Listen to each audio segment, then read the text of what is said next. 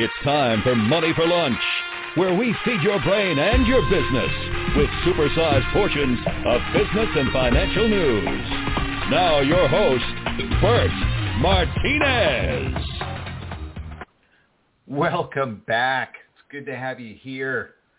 Super excited. Today on the show we have Francis Jackson. Francis Jackson is an attorney who specializes in disability law for those seeking veterans' disability benefits and Social Security disability benefits. He's a founding partner of Jackson McNichol. He's most recently appeared as a guest on Ben Glass of the Ben Glass on the Consumer Advocate Show, discussing benefits for veterans as well as Social Security disability benefits, and how his practice allows him to make a difference in the lives of people facing these disabilities. Francis has been featured on NBC, CBS, ABC, and Fox around the country. He's also been quoted in USA Today and is listed in Cambridge Who's Who. Francis is honored by the National Academy of Best-Selling Authors with a Quilly Award for his contribution as a joint author to the best-selling book, Protect and Defend, where he wrote about protecting one's rights to veterans' disability compensation. In 2017, Mr. Jackson was inducted into America's Most Trusted Lawyers for his outstanding work in disability law. Francis Jackson, welcome back. Thank you so much, Bert. I always enjoy the chance to chat with you. Absolutely. And as always, you know what? I think the work that you guys do there at Jackson McNichol, a.k.a., I want to throw this out there, veteransbenefits.com, is invaluable. I know that, the reality is there's a lot of lawyer jokes out there, but the work that you guys do, to me anyway, is very important because you're protecting the people who at one point risked their lives to protect our country. So I find the work that you guys do so important. So thank you for your work. Well, thank you, Bert. All right, so I want to dive into this. There's been a lot. In fact, last time you were on the show, we were talking about the PACT Act, and it's just gotten even more, popular. I mean, either way, the topic is trending. Any updates, any more news on the PACT Act? Well, one really big thing, Bert. Originally, they were going to phase in the presumptive conditions over the next several years, but the president and the secretary got together and decided that they were not going to do that. They are actually going to make all of the presumptive conditions effective as of the date the president signed the legislation on August 10th. So that's a really big deal for anybody who has any of the presumptive conditions under the Act. And as you know, there are a whole lot of them, but especially a lot of serious cancers, brain cancer, and gastrointestinal cancer, and kidney cancer, lymphoma. So those are all really a big deal. The Secretary's office is still saying that they won't be able to begin processing those until the first of the year, but they are treating them as presumptive, effective as of the date of the act, and they will pay people retroactively to that date when the claims are actually processed. Wow, so that's pretty good. That's pretty good. That is, you're right. That is pretty good. Man, yeah, I love it. It's nice when they kind of keep their word, and hopefully it all work out starting in January. And yeah, that's great. All right, let me ask you this: it's that most of the country is trying to simply forget or ignore COVID ever happened. Just checking in with you. Anything with the VA? VA doing anything about that? Yeah, Bert. The VA has actually been very impressive on this. They just put out a new guidebook last week on long COVID from their long COVID integrated project team, and the centerpiece, if you will, is that they have been doing research, and they found that a lot of their VA a lot of their veterans in VA medical treatment seem to be showing signs of long COVID. So even though people seem to have recovered, they found that they're significantly more likely to have heart or vascular disease within a year after the infection, that the folks who contracted COVID-19 had a 60% higher risk of mental health challenges within a year. And they have found that a lot of other folks are still showing continuing symptoms, loss of taste, loss of smell, dizziness, headaches. So I think it's fair to assume that that's partly because a lot of the folks in the VA medical care system are either older or debilitated in terms of conditions that impact their immune system. But still, these are kind of big deal numbers. I mean, 48% of folks having dizziness or headaches ongoing after they appeared to recover from the virus. That's a big number. Yes. So the VA's put out this special report for all their clinicians, and they're asking them to pay attention to people's ongoing symptoms. They've had ongoing deaths. Unfortunately, only over 5,000 veterans died this year from COVID. So it's still a significant set of numbers in the VA system. They think that there are as many as 40,000 VA people veterans in VA medical care who are still suffering from long COVID. So it's a real ongoing problem, even though, as you know, much of the country is really trying to get back to normal and essentially trying to act as though COVID's no longer a problem. Yeah, and what do you call it? Not to make too light of it, but for some of us guys, we lost our taste a long time ago. Just ask our significant other or our spouse. All right, that's a terrible pun, but anyway. All right, so yeah, you know what? I think that COVID, because it was so traumatic, right? And that's just a normal human thing, is to, once you experience something traumatic, you kind of want to ignore it, forget about it, compartmentalize it. It's just a human thing. True enough. And of course, the other human thing is that it's very difficult to heal from something that you're ignoring. That's for sure, Bert. You're right on that. All right, so let's talk about this. I saw something in the news the other day about TBI, aka traumatic brain injury. There seems to be, I guess, an escalation in problems or something like this. Walk me through what's going on with the traumatic brain injury problem. Sure. Well,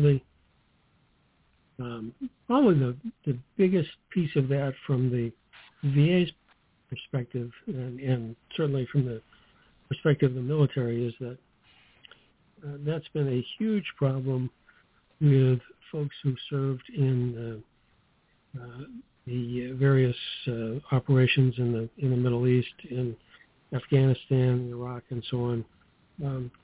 So the VA has been forced to kind of come to deal with it more than they ever had before. And the Department of Defense has finally decided it's going to try to address it comprehensively. They've built what they're calling the Warfighter Brain Health Initiative, which is a fancy way of saying they're going to really focus on TBI, what causes it, and how to fix it. But one of the things that is going on is there's a concern that using various modern weapons systems in and of itself, the repetitive impact of being around a tank firing or heavy artillery or these even shoulder-fired rockets, that they produce such a blast that it can impact the brain. And one of the questions that they're trying to sort out is, okay, if that's the case, what happens when you do this repetitively over time? Is there a significant risk of TBI? If so, how can it be treated? How can it be ameliorated? How can we get the same effective use of the weapons without causing it? It's really a significant challenge, as they make these weapons more and more powerful and more effective, and localize them more to individual use with things like shoulder-fired rockets. It's a big challenge for them. So the point of the plan is to try to do two things. Number one, identify the impact of various military weapons systems on brain health.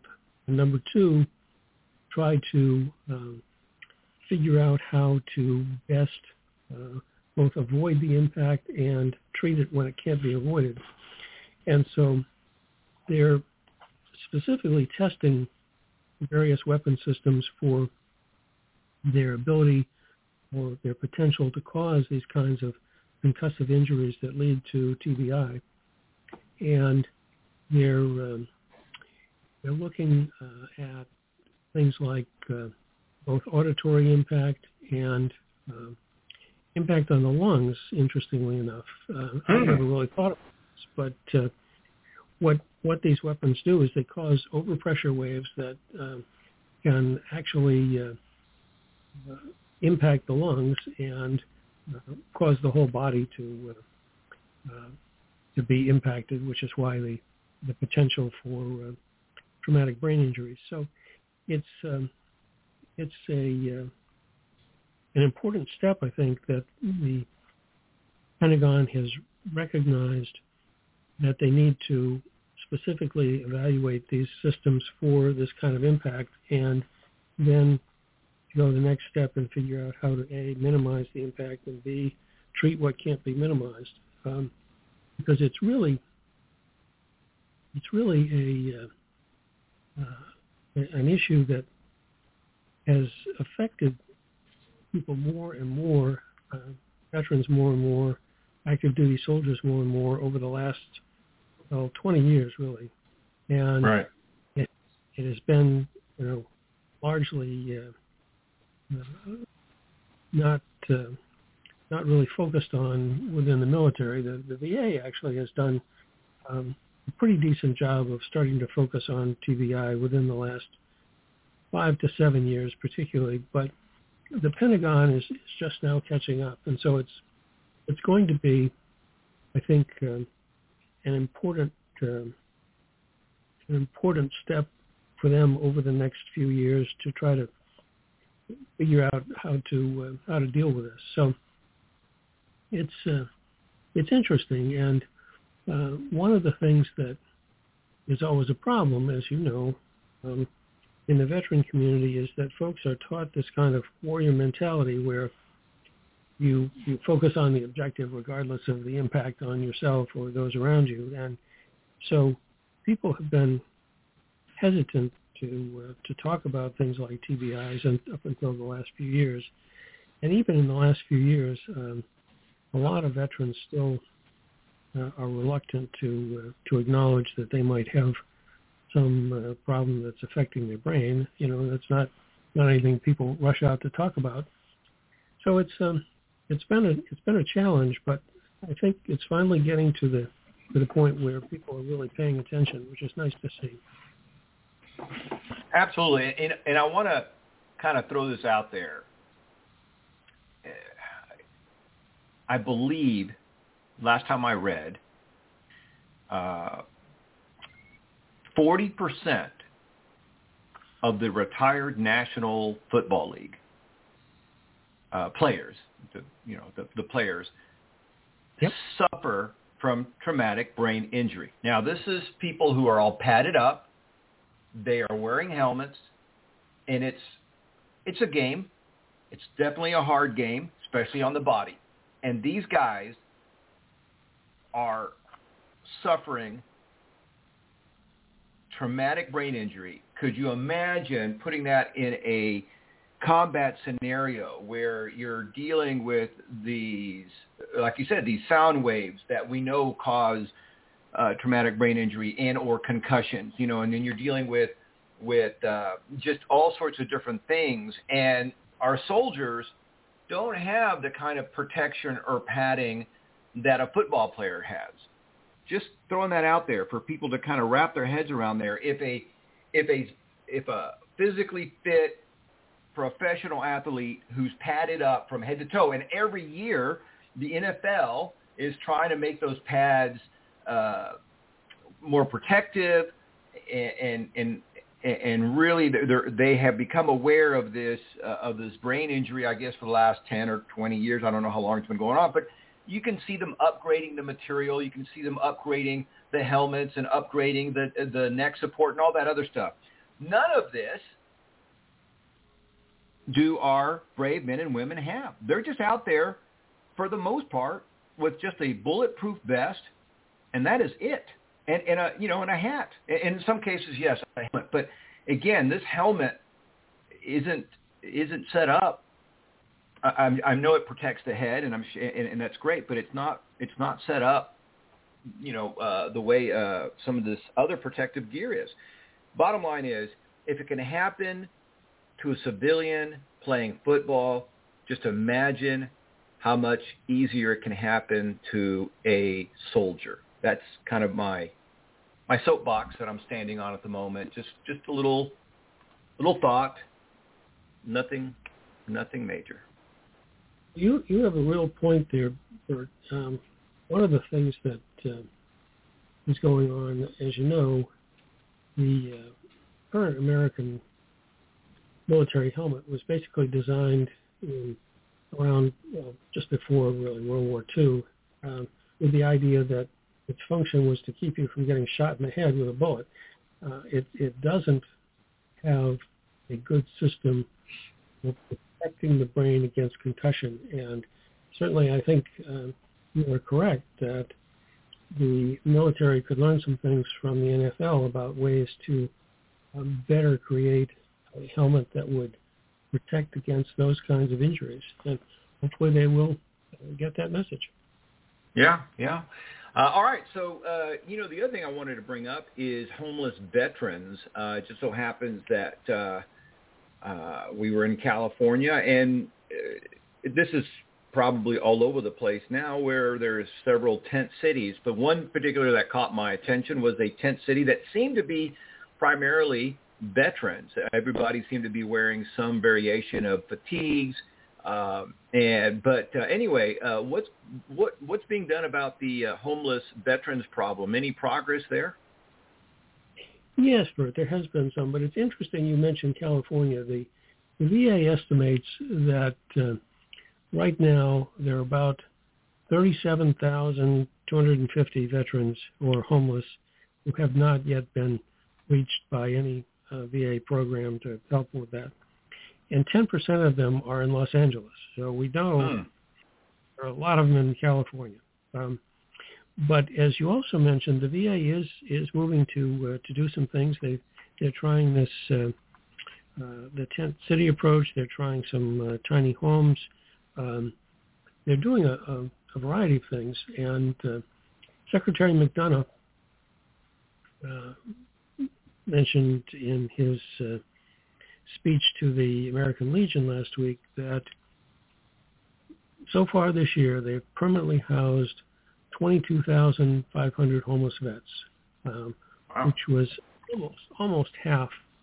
Well, as you can tell, 22,000 that they've housed and 37,000 that they haven't. It's under half. But in any event, they've made some real strides toward providing housing. And one of the great things about that, I don't know if you remember, but Utah actually pioneered this issue of dealing with homeless folks, getting them services by starting with housing. They called it Housing First, and it proved wildly effective because you stop and think about it, half the problem with getting services to homeless folks is that they're homeless. They don't have a place you can go and knock on the door and say, gee, I'm here to deliver these kinds of services, or I'm here to look at your eligibility for services, or a place to call them up. So right. That, sadly, Utah has not pursued that very, very vigorously over the last few years, but they clearly established that works. And so the VA is kind of following that housing first model, and they seem to be doing a pretty good job. McDonough said that their 22,500 folks that they've helped so far this year is on track to meet their goal for the year. So that's pretty impressive, and I am hopeful that you'll see, if not necessarily 10 cities, but some kind of semi-permanent housing for veterans showing up in other areas where there are large concentrations, as in Florida and southern Texas and some other places. So, all in all, it's working along. They've added 180 housing units at the West Los Angeles VA Medical Center campus, and in that particular area, they've also gotten over 500 veterans into what the Housing and Urban Development people call the VASH program, which is a program to work with the VA to get permanent housing for folks with subsidy vouchers. So it's coming along, and my hat's off to McDonough. They've really made some strides this year compared to the efforts under the last administration. So it's nice to see that things are going along.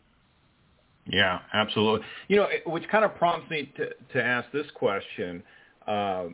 Is the VA able to do anything to help vets that are struggling financially, even if they're not homeless? Well, Bert, of course, as you know, the VA extends benefits in the form of both VA compensation and pension to eligible veterans. But the other thing that they're doing is sort of a special initiative, if you will. There are about 500,000 veterans that, for one reason or another, owe money to the VA, whether it's for medical co-payments or overpayments on their benefits, or outstanding loans of various kinds, and the government is extending a waiver, if you will, a time for them to kind of catch their breath and get back on their feet through the end of this year, as they are with student loans. They're not offering to erase the debt as they are with student loans, but they're at least offering, as they also have with student loans, to extend the time for repayment and allow people to take advantage of that opportunity. So it's moving along.